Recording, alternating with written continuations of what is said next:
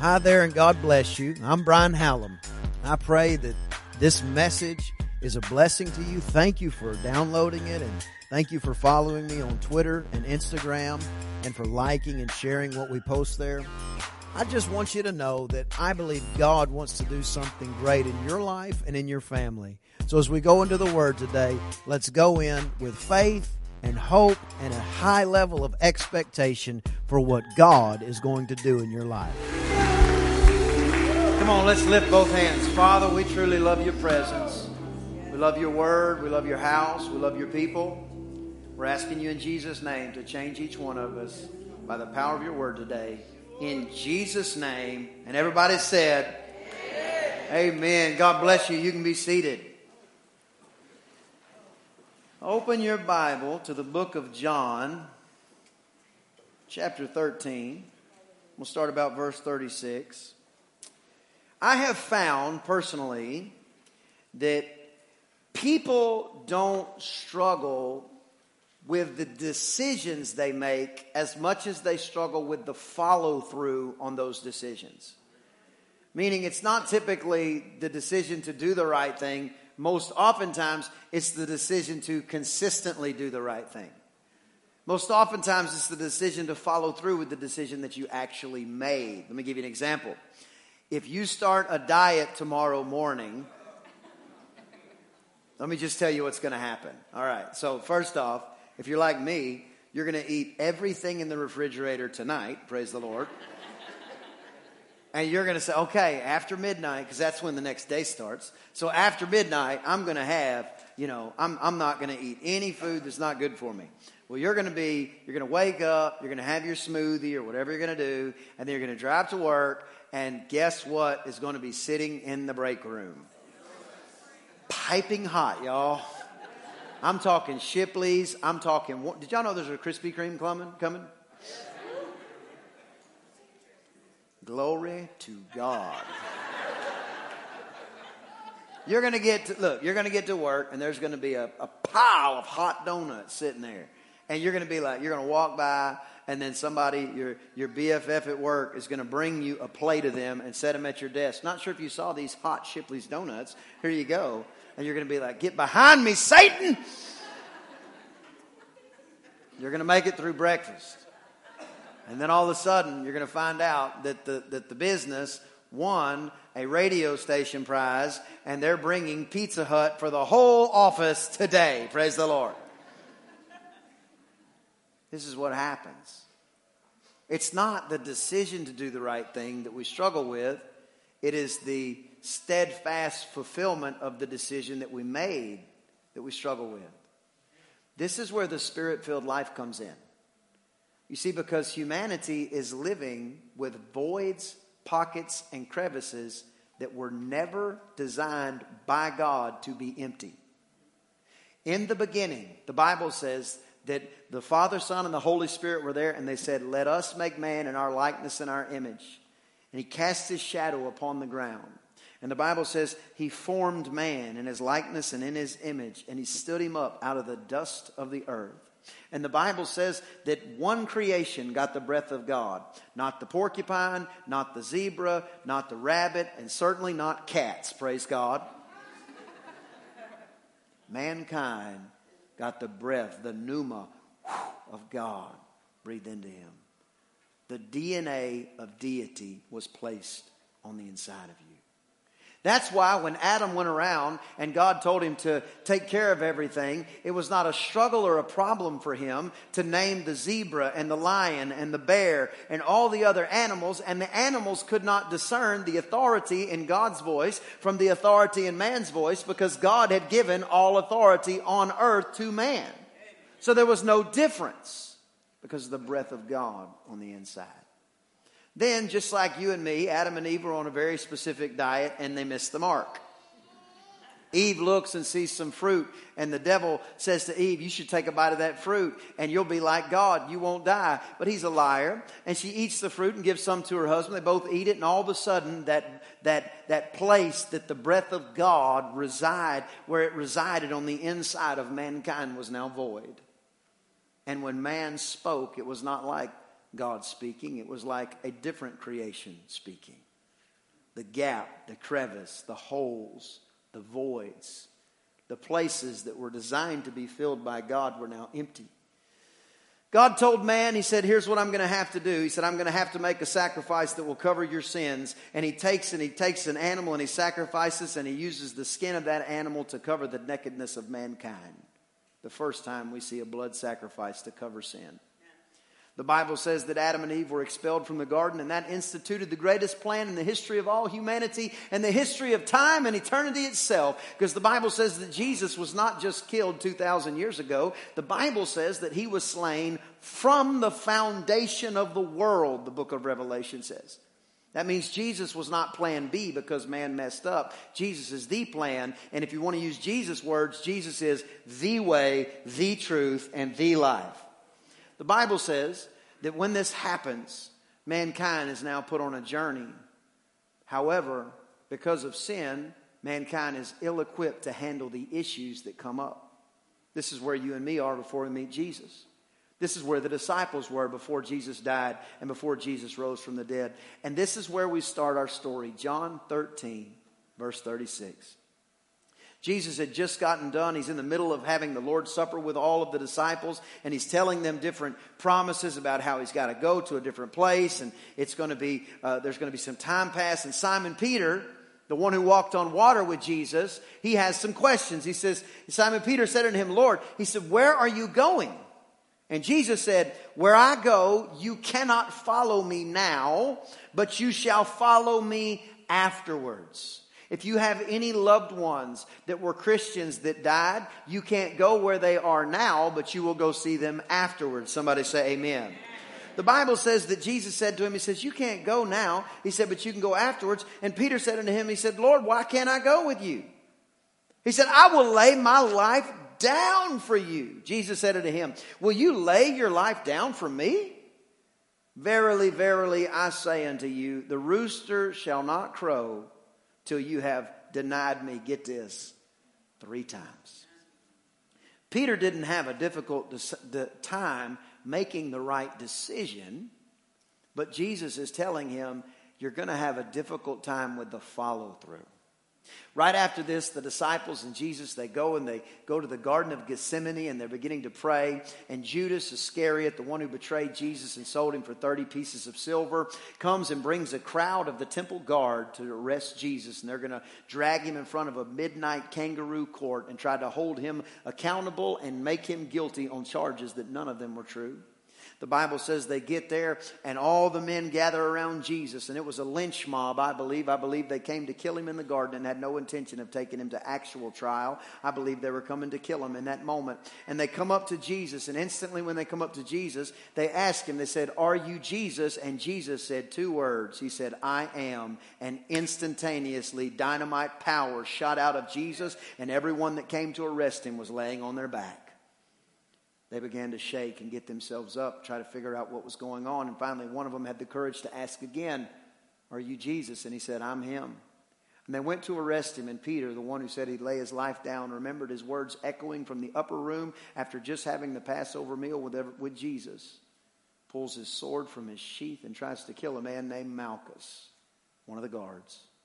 He missed this much. Cut his ear off.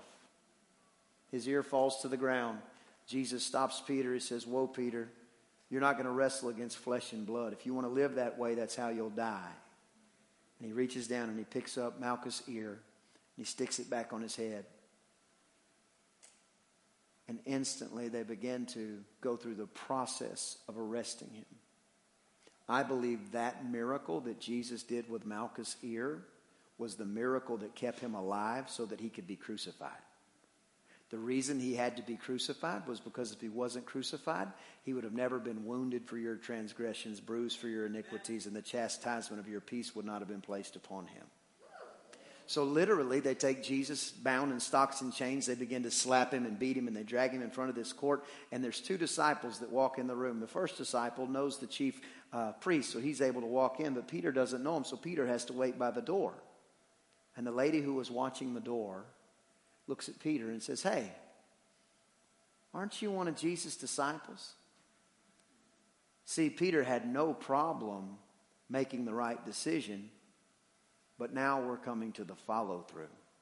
He said, I didn't know Jesus. I don't know that man. What are you talking about? And the other disciple comes against Jesus and brings him into the temple, or brings him into the area where they're having the court.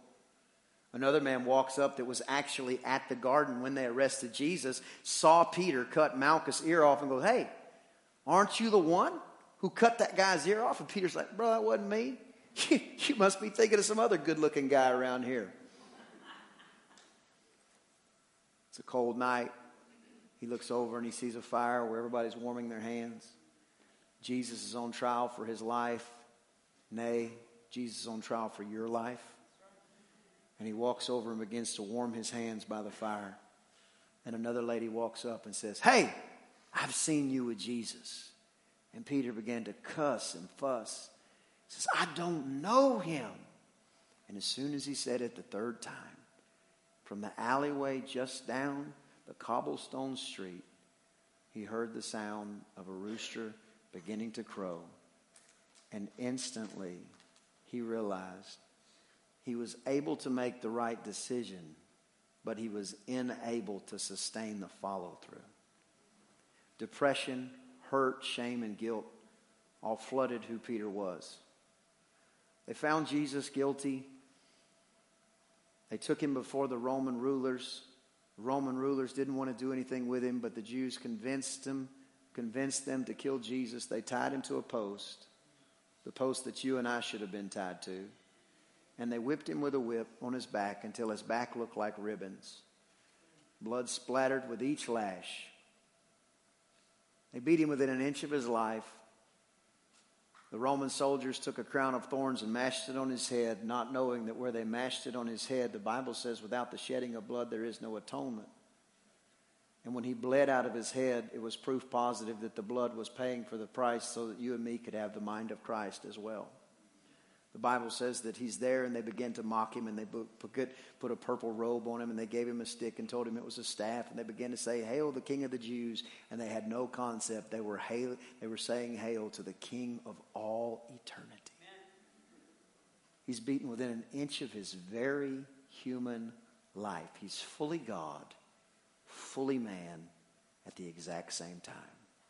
They take that wooden cross, they put it on his Galilean carpenter's shoulder, and this Jesus is meek, but meek oftentimes means strength under control. There is no fiber of weakness in who Jesus is. Not physically, not emotionally. When he said turn the other cheek, it wasn't because he couldn't put one on you. It's because he was trying to show us a higher way of living. They put that cross on his shoulders and he carried it up a rock hill. And on his way there, the Bible says that people were spitting on him and slapping him until he got to the very top of it. And they laid that thing down in the dust. They stretched our Savior out on that cross. They pulled his hands and feet until they grabbed the crude metal spikes and drove one through each hand and one through his feet. They stood him up between heaven and earth, the cross suspending him in midair for everyone to look at, not knowing that they were fulfilling the prophecy in John chapter 12 where Jesus himself said, "If I will be lifted up, I will draw all men unto me." There is only one execution from 2,000 years ago that we still speak about today. There is only one execution from 2,000 years ago where countless millions gather once, if not twice a week to celebrate the name of the one who was killed. They had no idea that they were actually pushing the final domino, which would bring everything into play. Jesus is suspended between heaven and earth, his blood dripping down that wooden beam down into the soil that he actually with his own hands formed mankind out of. The Bible says that hill is called Golgotha because it looks like a skull. It's the place of the skull. In other words, blood was pouring down that wooden beam out of the veins of our Galilean Savior into the place of the skull because Jesus knew you have to win the fight in your mind before you will win it anywhere else. The Bible says that they continued the process of executing him, people railing at him and spitting on him. The scripture makes it evidently clear that he could have called legions of angels to wipe all of humanity out and start over.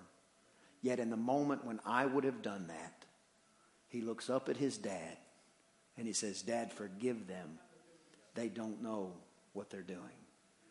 The scripture continues to say that it was in those last fleeting moments that there were two people that were crucified the same day, one on each side. One begins to mock him. Now this man is about to die and he is mocking somebody else. In other words, this man is at the lowest point of his life and he's still finding a way to be ugly and haughty. Let me just say it differently. Some people get to their lowest low and still don't choose Jesus. You do not have to go to your lowest low to choose Jesus. Choose Jesus today. You don't have to put your nose in the ditch to find out he's good. Come on, give God a big hand of praise. On one hand, he's mocking him. On the other hand, a man looks over and said, don't you even fear God? And he looks at Jesus and says, if you're really God's son, would you please remember me? And Jesus looked at him and he said this. He said, this day you'll be with me in paradise. In other words, to be absent from this body is to be present with the Lord. That's the first man who went to heaven. And the only answer he could give when he got to heaven, when they said, why should we let you in? Is because Jesus said so. The Bible says that Jesus looks down at the people after asking his Father to forgive him with a loud voice to make sure that everyone around could hear, including Satan himself, who was watching from the corner. And he said, it is finished.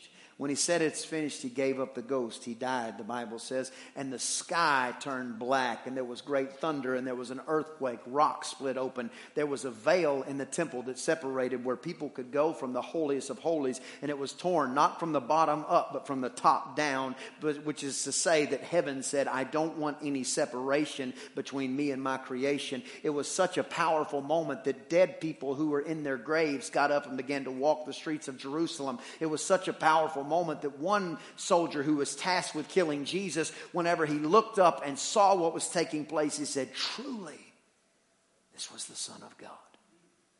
They take Jesus and they put him in a borrowed tomb. A man named Joseph of Arimathea. Arimathea was where he was from. Joseph of Arimathea said, let's put him in my tomb. The tomb that nobody had ever laid in, the Bible said, which means it was a new tomb. In those days, you would have family tombs and everybody would be buried in the same spot if you had the finances to be able to buy that spot. The fact that Joseph's tomb had nobody laying in it means Joseph was probably the guy that bought it. The fact that Joseph was the guy that bought it and Joseph was a disciple of Jesus Christ, I believe it's very possible that Joseph began to prosper because he was following the teachings of Jesus Christ and was then made able to buy a place for him and the rest of his family. In other words, him and his lineage would be blessed. He comes to Pilate on that day, which was the most important day in all of humanity, and he says, please let me have the body of this man. He may mean nothing to you, but he means everything to me. I have a perfect tomb we can put him in, and if you think that sealing it with your seal will stop it, you can put a stone in front of it, you can put a train in front of it, you can put a herd of horses in front of it, but you can do whatever you want. Just let me have the bones of my Savior. And he took that Galilean body, and they took it and wrapped it in cloth, and they laid it in a borrowed tomb. The reason it was a borrowed tomb is because he wasn't going to need it very long. The Bible says that they put him in that tomb and they laid him there. And 3 days later, Mary and Mary Magdalene began to go to the grave because they wanted to see where they had laid her son. And Mary Magdalene wanted to see where they had laid her Savior. And they got there and what they found was amazing. The Bible says that the stone was rolled away and there was an angel sitting on the stone. And when they got to the tomb, the angel spoke to him and says, listen, you need to tell Jesus' disciples and tell Peter that he has done exactly what he said he would do. He is risen from the dead. He is alive and well, defeating death, hell, and the grave. The Bible says that he said, tell his disciples and Peter. Because when you're in your worst moment, is when he's thinking of you the most. Consequently, your loved ones, when they deserve love the least, is when they need it the most. Yeah. Peter's in his lowest moment. Mary and Mary Magdalene begin to run back. They see Jesus. They go tell the disciples. And for 40 days, Jesus met with the disciples. He did everything he did with them before he died. He told them where to fish and almost sunk their boat for the amount of fish that they would catch. He did miracles. He taught them different promises that will now be called the Word of the living God. And he did all these wonderful things for 40 days. The reason 40 days is important because anytime you see 40 in the Bible, it's always a time or a period of testing. It's a proving period. The Bible says that the Israelites were held captive by Egypt for approximately 400 years. In other words, there was a proving season. And then all of a sudden, the Bible says when they were delivered, they went through the Red Sea and they wandered in the wilderness for 40 years, which happens to be 10% of the 400 that they were in captivity. In other words, they were giving God the 10% of what they'd just come out of. And that 40 years was a testing so that they could cross over the River Jordan and get into the promised land. 40 is always a number of testing. Jesus was proving that he could pass the test. He told them one day, he said, now I've got to go. He said, go into all the world, teach the gospel. I want you to make disciples. I want you to baptize them in the name of the Father, Son, and the Holy Spirit. I want you to do all these things. And I want the entire world to know who I am and what I'm about. The Bible says they come to a place and Jesus looks at him and says, I'm going, but I will be back. And he begins to ascend into heaven, just exactly how you would think. And the Bible says as he goes, all of a sudden, humanity's eyes were opened and the sky was filled with angels. And the angel says, what are you guys doing? They said, well, we're watching Jesus, trying to wait on him to come back. And the angel said, but what did he tell you to do? See, there's some people that are staring at the sky waiting on Jesus to come back, but they're not doing what Jesus said to do. Jesus wants you to go to heaven, but he wants everybody you know to go to heaven too. And if all you're doing is staring at the sky, you're not going to take anybody with you. Some of us are too heavenly minded to be of any earthly good. Your mansion is being built. You don't have to wait on it. Matter of fact, he already knows what color you want. You don't have to ask him about it. But what I will tell you is this. What he wants more than anything else is for your mom and your son and your daughter and your niece and your grandmother to know how good Jesus can be to them as well. The Bible says that they go to a place, they go into Jerusalem and they go to an upper room, which is a real fancy way of saying to an upstairs room. And the Bible says they were there for 10 days. 40 always is a proving period, and 10 is always a number of testing. There were 10 plagues before the Pharaoh finally let the Israelites go. There are 10 commandments that prove that no human being can actually keep the law perfect. There were 10 virgins waiting on the bridegroom in the parable of the bridegroom. There are 10 commandments, and tithe is always 10%. 10 is always a test. Can you wait for 40 days, and can you wait for 10 more? The Bible says that he goes, and they get in the upper room, and this is where we pick up Acts chapter number 2. Somebody say amen. Amen. When the day of Pentecost is very important. Pentecost means 50 or 50th day. So literally, it's 50 days after the Passover. It's another Jewish feast. When the day of Pentecost was fully come, they were all there with one accord in one place. Your Bible might say in one mind and one accord. Literally, they were all thinking towards the same things. They were all believing towards the same thing. That's why it's so important at church that we all have one vision, because where there are multiple visions, you have at least two, and two means division. Anytime there's a multiple vision, you end up having trouble. That's why at this church, we have one simple vision. If you know it, say it with me. We exist to love people and point them to Christ. We don't make any bones about it. If you want to judge people, we're not mad at you for judging people, but we're not going to judge people. We believe that God is the author and the finisher of our faith, and we believe he is the judge and the jury. That means if somebody is in sin, we believe, God, that the word of God will prove that out to be true, but we're not going to sit there and point a bunch of fingers at somebody else, because when we're pointing our fingers at somebody else, we got a bunch of fingers pointed back at us. We're going to love people and point them to Christ in any circumstance and in that order. We believe God is sufficient. We believe Jesus is sufficient. We believe that if somebody will give Jesus a chance, he will revolutionize their life. We believe he will cleanse them of their sin, and we believe he will write their name in his book of life, and we believe in the name of Jesus their life will never be the same. Therefore, for us, we're just going to love people and point them to Christ. We're not going to try to pick our favorite sin and decide that's the one we're going to pick on every day. Oh, you know what I'm talking about. Somebody doesn't like one particular thing, so they decide that's the worst sin in the world. Let me tell you something. Gossip's a pretty good sin that gets some press in the Bible too. So literally, they're waiting in the upper room. They're in one mind, the Bible says. They're focused. Verse 2. And suddenly, somebody say suddenly. There came a sound from heaven as a rushing, mighty wind. And it filled, somebody say filled. It filled all the house where they were sitting.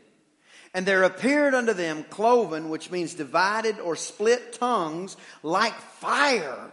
And it sat or rested upon each of them. They were in the middle of a sign and a wonder that could not be explained. We don't have a picture of it before, and we don't have a picture of it after with regards to cloven tongues of fire sitting on people. Something supernatural is taking place. And the Bible says they were all filled. Somebody say filled. They were all filled with the Holy Ghost, or your Bible might say the Holy Spirit. And they began to speak with other tongues as the Spirit gave them utterance. Now, let me just stop here for just a second. Because tongues can be a very unique scenario in the body of Christ and in the world. Number one, if you've never been around tongues or somebody speaking or praying in tongues, it can be extremely confusing and very weird looking. Who in here has ever been around somebody speaking in tongues or you speak in tongues? So you know exactly what I'm saying. It can be like totally weird looking. And the Bible actually says, the Apostle Paul writes in the book of 1 Corinthians chapter 14, he says very clearly, if you're around people that have never experienced this, if you're around people that may not believe in Jesus yet, or if you're around people that don't have a good understanding of what's taking place, it would be better for you to speak 5 words in understanding whatever the language is that you speak than 10,000 words in tongues. Because what's going to happen is you're just going to confuse the people that don't understand it. You say, well, what do you mean? What I mean is you're not talking to people when you're speaking in tongues. You are talking to God when you're speaking in tongues. It is the Holy Spirit making utterance with you. And let me just say this. Praying in an unknown tongue is not a prerequisite to get to heaven. Whoever said that is wrong. God bless them for saying it, but they are wrong. It is a gift. It should be desired. If you want it, God will give it to you. There's absolutely no doubt about it, but it is not a requirement to get to heaven. You do not become a VIP Christian just because you pray in tongues. On the contrary, I've known some Christians that I think took a step back when they started elevating their gifts more than they elevate the one who gave the gift himself. So the reality of it is they're sitting there and all of a sudden they begin to speak in other tongues. Well, let me give you another example of that. I pray in other tongues every single day of my life for nearly 20 years now. No, probably 20 years now.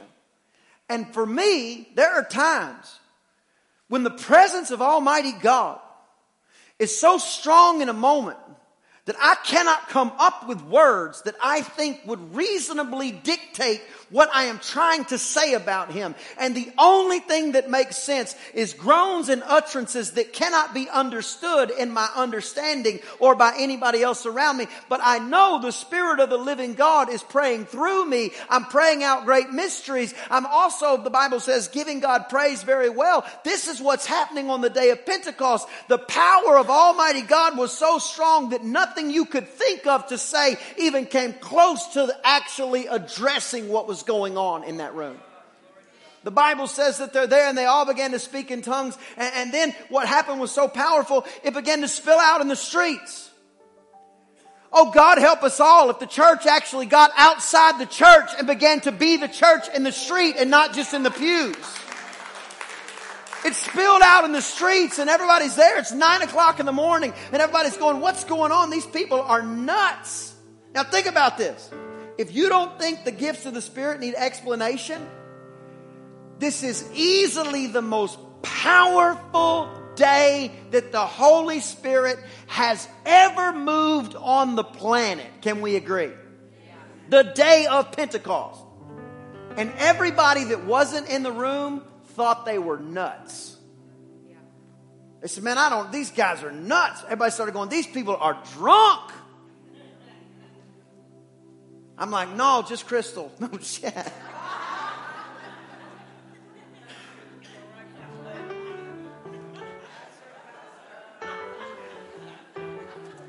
Take me back, dear Lord, where I first believed.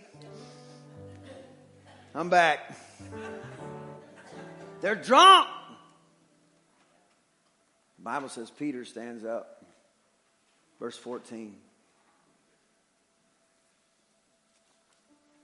12. Everybody was amazed.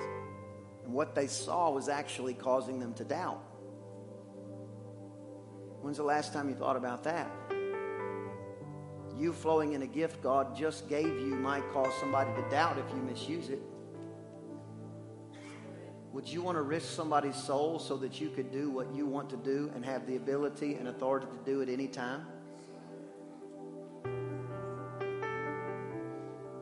Everybody says, what does this mean? Others began to mock them. So these men are all full of new wine. I find it interesting that Peter's about to address this, and he's not going to say it's not real, but he does have to explain it. I don't think we should be scared to explain things in the body of Christ. To the best of our ability, there's some things that just won't be understood. Cloven tongues of fire. What did that look like? Like a real tongue? I don't know. But I believe it. Do you know why I believe it? It's in the book. If I die tomorrow, put on my headstone, he died believing the Bible. I don't have to understand it all to believe it. But Peter, standing up with the 11, lifted up his voice and said unto them, you men of Judea and all that dwell in Jerusalem, be this known unto you, and hearken to my words, for these are not drunk like you suppose. They are drunk. They're just not drunk with alcohol. Come on, they're not drunk with sangria and Bud Light and all that other nonsense. They're drunk in the Holy Spirit. God didn't say don't get drunk. He said don't get drunk with alcohol. Why? Because when you get drunk with alcohol, it pacifies all your problems, but then you wake up with your problems. But if you get drunk in the Holy Spirit, it pacifies all your problems, and you wake up, and your problems either don't matter as much to you anymore, but you certainly don't wake up with a hangover. Come on, give God a big hand of praise. I found he shows up where he's appreciated. They're not drunk like you suppose. It's just the third hour of the day or 6 o'clock in the morning. Must have never been to College Station on a game day.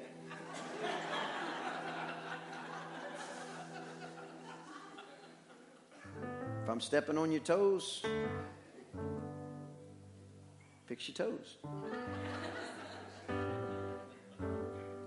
But this is that the prophet Joel spoke of.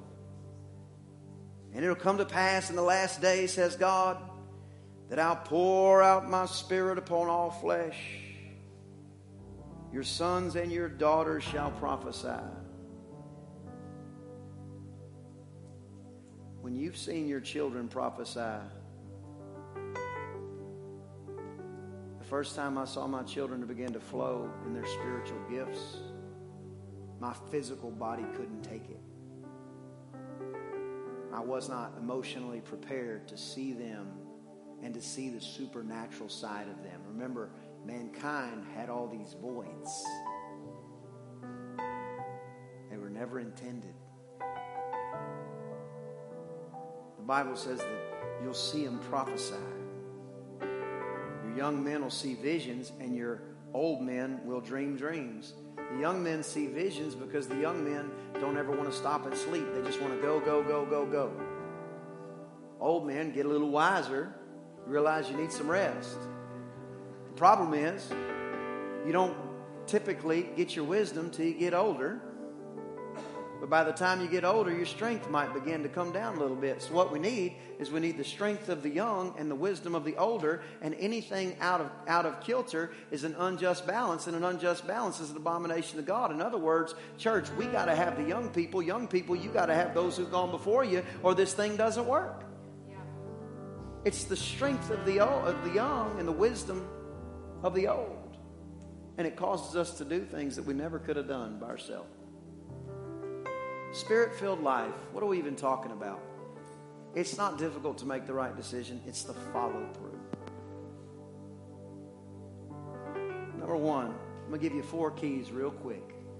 Then we're going to all go eat fried chicken and mashed potatoes and gravy. Some of y'all are going to find a donut place. If you're going to live Spirit-filled, number 1, filled means occupied to capacity. Occupied to capacity.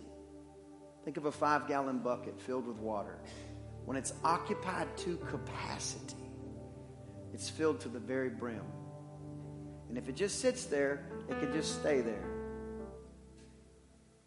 Eventually the water will begin to evaporate. But if it begins to move, now the water may be jostled around and fall out. That's why he said he's going to give you exceeding abundantly above more than you could ask or think. That's why he said he's going to pour out the blessings of heaven, open the windows of heaven and pour out blessings you don't have room enough to receive, because the whole plan is for you to be filled, get moving, and let him keep refilling you the whole way. If it's not splashing out of you the living water that you've been giving, it's never going to get on somebody else. Occupied to capacity. Let me just talk real deep to you just a second. The only places he won't fill are the places that we refuse to give him access to. So I don't know if you were really hurt when you were young. I don't know if you've been lied to or lied about, or maybe you're carrying a lie that you've never turned away from. He will fill that void and change your entire situation.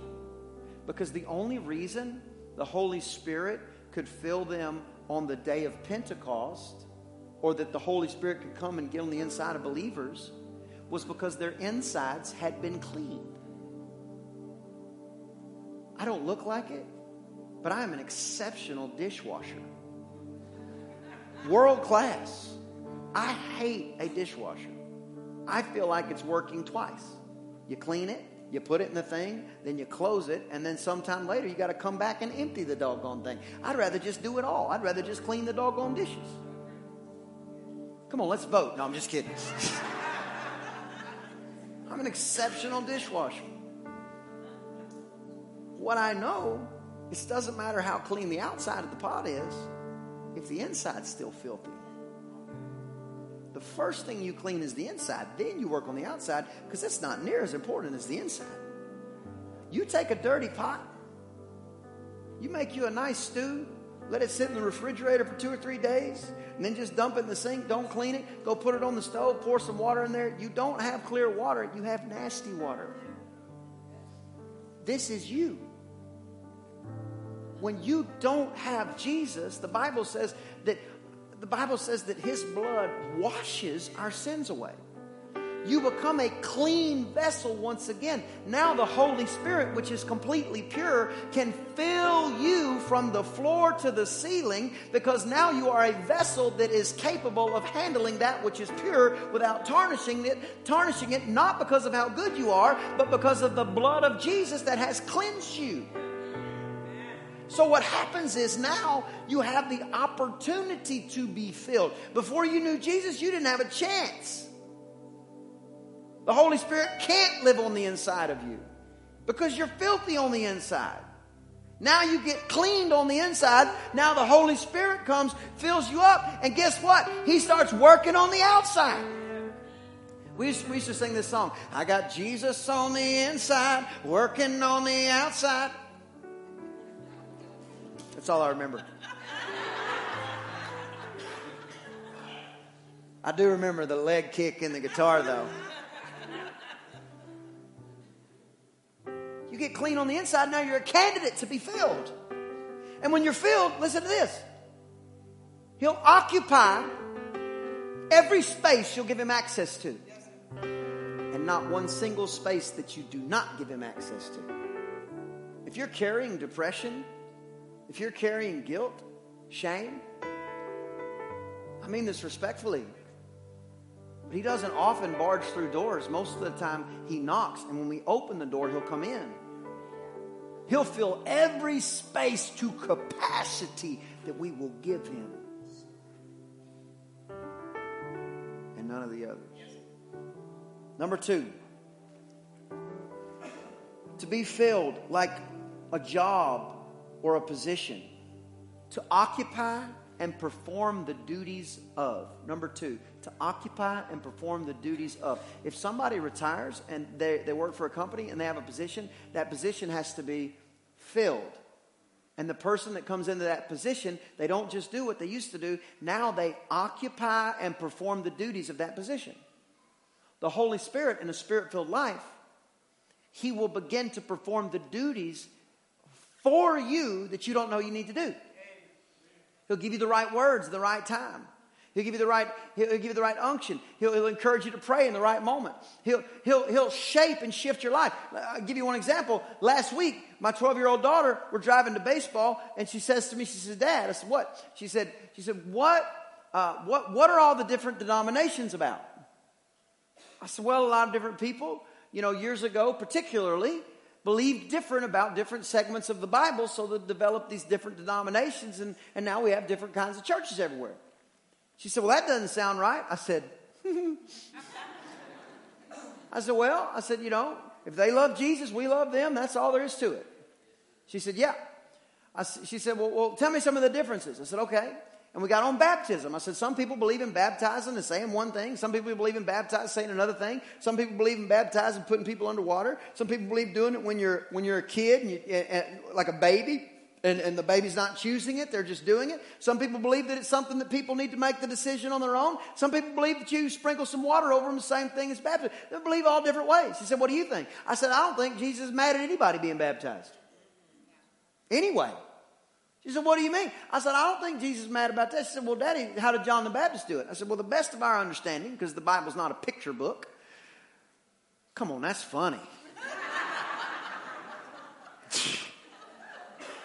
Bible's not a picture book, praise the Lord. You can't YouTube the Bible. So we assume John put Jesus all the way under the water.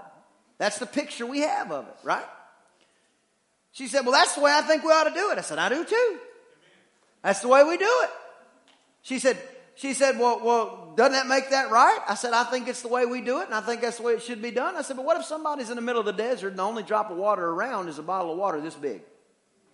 And they give their life to Jesus. How are they supposed to be baptized?" She said, I said, "So I think if you baptize somebody in the name of the Father, Son, and Holy Spirit in Jesus' name right there over their head, and sprinkle some water over their head, I think they're just as baptized as they would have been otherwise." I said, personally, I don't think the Lord is going to be frustrated at anybody being baptized in His Son's name. I don't think anybody's going to be. I don't think He's going to be frustrated with anybody being baptized in the name of the Father, Son, and Holy Spirit. They're interchangeable all through the New Testament. I don't think He's up there getting bent about it. I think it's humans that split hairs, and Jesus just worried about getting hairs into heaven. That's what I think. So she says, "Well, that's real interesting, Dad." I said, "Yeah." She said, because she's talking to somebody and she's trying to get them saved. She said, "I don't want to offend them." I said, "No, you don't want to offend them." I said, "You just tell them the truth." She said, "Well, I don't know what to say." I said, "Well, that's when you ask God." I said, "That's what the Holy Spirit does. This is what I'm talking about right here. He occupies a position and performs the duties thereof." She said, "Well, how do you know it's Him?" I said, "You won't." She said, "What do you mean?" I said, "You just ask Him and then try to make your best effort. Sometimes He'll speak to you, make it real clear, and that's super easy. But most of the time He doesn't. But what God does, He takes your words that He's inspiring through you, and like a master chef, He takes the knife and He smooths all the icing on the cake, and you don't see any imperfections. You only see what the chef wants you to see. This is the Holy Spirit performing the duties. Now, why is this important? This past week, they go to youth camp, 2:00 in the morning. They're having a worship session. Everybody's all crying, like what happens in those situations. And a young girl says, "I've never been baptized, and I've always wanted to be baptized." She said, "Why not?" She said, "Well, just different things." Haley said, "Well, you can be baptized right now." She said, "We're not in church." She said, "We don't have to be in church to be baptized. Bring me a bottle of water."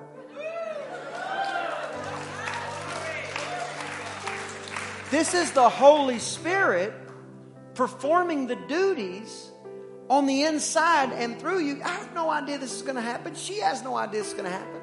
They're about to baptize her with a bottle of water. Finally, somebody goes, I tell you what, we can fill a bathtub up. They ended up baptizing the girl in the dorm, in the bathtub, 2 o'clock in the morning. Give God a big hand of praise for what He's doing. Talking about living a Spirit-filled life. A life where the Spirit of God begins to perform through you. Number 3. Almost done. Y'all lock in with me. He occupies the voids for the sake of stabilization. He occupies the voids for the sake of being stabilized. Who in here has ever dug a fence post? Just wave at me. See me after church. I've got a lot that I need dug. Has nothing to do with the message. Now that I know. I've dug a lot, all right? And the way, who's ever dug with post hole diggers? You know what I'm talking about? It never goes this easy. You know you're working if the post hole diggers hit the ground and your feet come up. That's when you know. That's when you're really getting it. But what happens is you dig the hole, you stick the post in, the hole's bigger than the post most of the time. And the post just shake and wobble, and you can do your best. You can take all the dirt you took out, and you put it in there, and you can tamp it down as best you can, and it'll somewhat stabilize. But you're replacing what you took out with the exact same material that was once there. Around here, what we do if we really need something to be stable is we take a bunch of concrete. And the concrete does one thing. It gets real hard. But the other thing it does, it goes down and it fills all the cracks and crevices because it goes in like a liquid, right? Like a slurry. It goes in like a liquid and it gets into all the cracks and crevices and little voids and the little pockets that we can't see from above. See, this is what God does. The Holy Spirit comes in and all those little pockets and crevices and areas that we're going to need Him that we don't even know about. He comes in and He just fills all those up. And then all of a sudden He sets up and becomes rock hard in your life. And all of a sudden what used to be just a bunch of clay or used to be just a bunch of dust, which was all you ever formed with, which wasn't very stable. Now all of a sudden you're stabilized by the power and the presence of God in any and all situations. Filling those areas you can't even see. Number 4. Filled. We're talking about what it's like to be Spirit-filled. Completely satisfied. Come on, like 5 minutes after Thanksgiving dinner. You're not thinking about food. You're thinking about, I'm going on a diet tomorrow. Number 1, you're lying. Number 2, because you know what's going to be in the fridge? All the leftovers. You're going to be like, just a little more dressing. Just a little more dressing. Just a little bit more is all I'm going to eat. Some of this fruit salad. Oh, well, you can't throw it out. No, I can't throw that out. No, I'm going to have to eat that. I don't want to be wasteful. I don't want to be wasteful. I'm going to be weightful. Completely satisfied. When you're completely filled, when you're completely satisfied, you don't have to try to not do something else. 5 minutes after you're done with Thanksgiving, you're not thinking about another meal. You're thinking about how full you are. This is what the Spirit-filled life is. It's not trying to figure out everything not to do because God is out to get you. That's not true.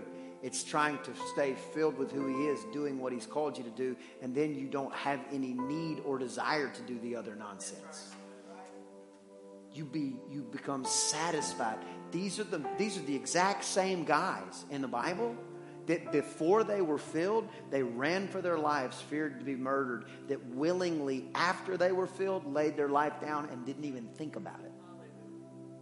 Oh, we're going to kill you. We're going to nail you to a cross. That's fine, but put it upside down because I'm not worthy to be nailed like Jesus was. We're going to boil you in oil. Heat it up. Fine with me. We're going to throw you in the lion's den. Such is life. When you're completely satisfied, because let me just say this, your job will never satisfy you. Oh, you'll get satisfaction from it, and you should. Do your work as unto the Lord. But you were never called to be satisfied by your job, because no matter how creative and how fun it is, it's going to have some slow seasons. You were never called to be satisfied by your job. You were never called to be completely satisfied by your spouse. Oh, we're gonna have a marriage seminar. I can already feel it. You're designed to satisfy one another emotionally and in all other ways, but you were never designed to put that kind of pressure on your spouse. Nobody can sustain that. You're designed to be filled with the Spirit of God to where you're completely full and satisfied. Because here's what happened. Jesus was arrested and Peter denied him 3 times. But as soon as he was filled with the Spirit of God, which is the only difference we really see, he was the first person to speak up. In other words, Peter was really good at making the decision to do the right thing. It was the follow-through that he struggled with. But as soon as the Spirit of God came in and occupied him to capacity, occupied him and began to perform the duties thereof, began to occupy and stabilize who he was, and then he became completely satisfied by who God is, completely filled by the Spirit of God. Now he's the first person to stick up for God when everybody else is running away. Did you know Moses went up on a mountain years and years before, brought down the 10 Commandments? You remember that? He takes them because he sees, comes down, and all the people have made a golden image, and they're worshiping a golden image because they couldn't wait 40 days. Does that sound familiar? He takes the stones that God stuck his holy finger on and wrote the first text message to mankind, the 10 Commandments. And he throws the stones down, and that's where we get the term break the law. He broke the law. 3,000 people were killed that day. Fast forward to this day, when the Holy Spirit fills from the top of their head to the soles of their feet. And now the disciples didn't just have the ability to make the right decision. Now they had the God ability to make the right decision and follow through with it. And this day, 3,000 people were born again. When the law comes in, it gets hard. The law wasn't given to try to make you have to do them. We should. The law was given to prove that we can't. And we all need a Savior. Plus, it's a great recipe for success in life. How many of you believe if you don't lie, your life might be better off than if you do lie? 3,000 people born again. Because the Holy Spirit gives you the power to follow through with the great decisions you're already making. Come on, give God a hand of praise today. Let's all stand to our feet. We're going to take just a moment and worship. Bring the band back up. If you're here and that's you, you say, there's areas of my life I haven't given to God. There's areas of my life where I know I've restricted access to Him. Let today be the day where you just say, that's it. I'm not going through life the same. I'm giving it all to Him. I'm giving Him full access. Maybe this is the day where the Holy Spirit, you've never asked Him to fill you. I'm gonna encourage you this. Ask Him to fill you today, to occupy those areas where He can stabilize your life. Ask Him to occupy those areas so that He can completely satisfy you. So many times we're living life and we're going from one sense of appeasement or satisfaction to another when the reality is He's more than enough. He's more than sufficient.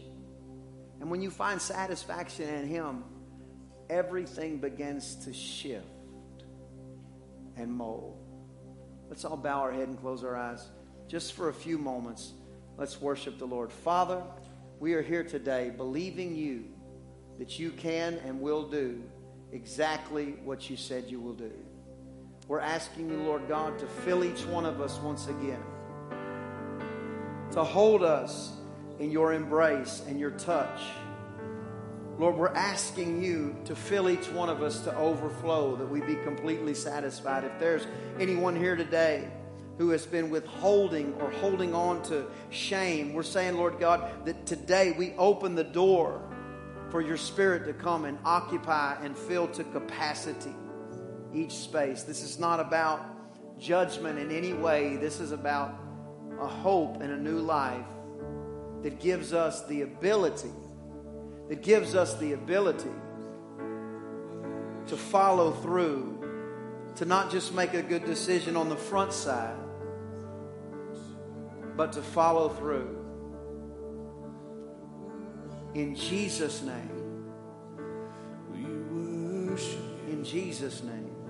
We hope you were blessed by today's podcast. If you'd like more information about Pastor Brian or New Heights Church, visit newheightschurch.info and be sure to follow Pastor Brian on Twitter and Instagram. Until next time, thank you so much for liking and sharing.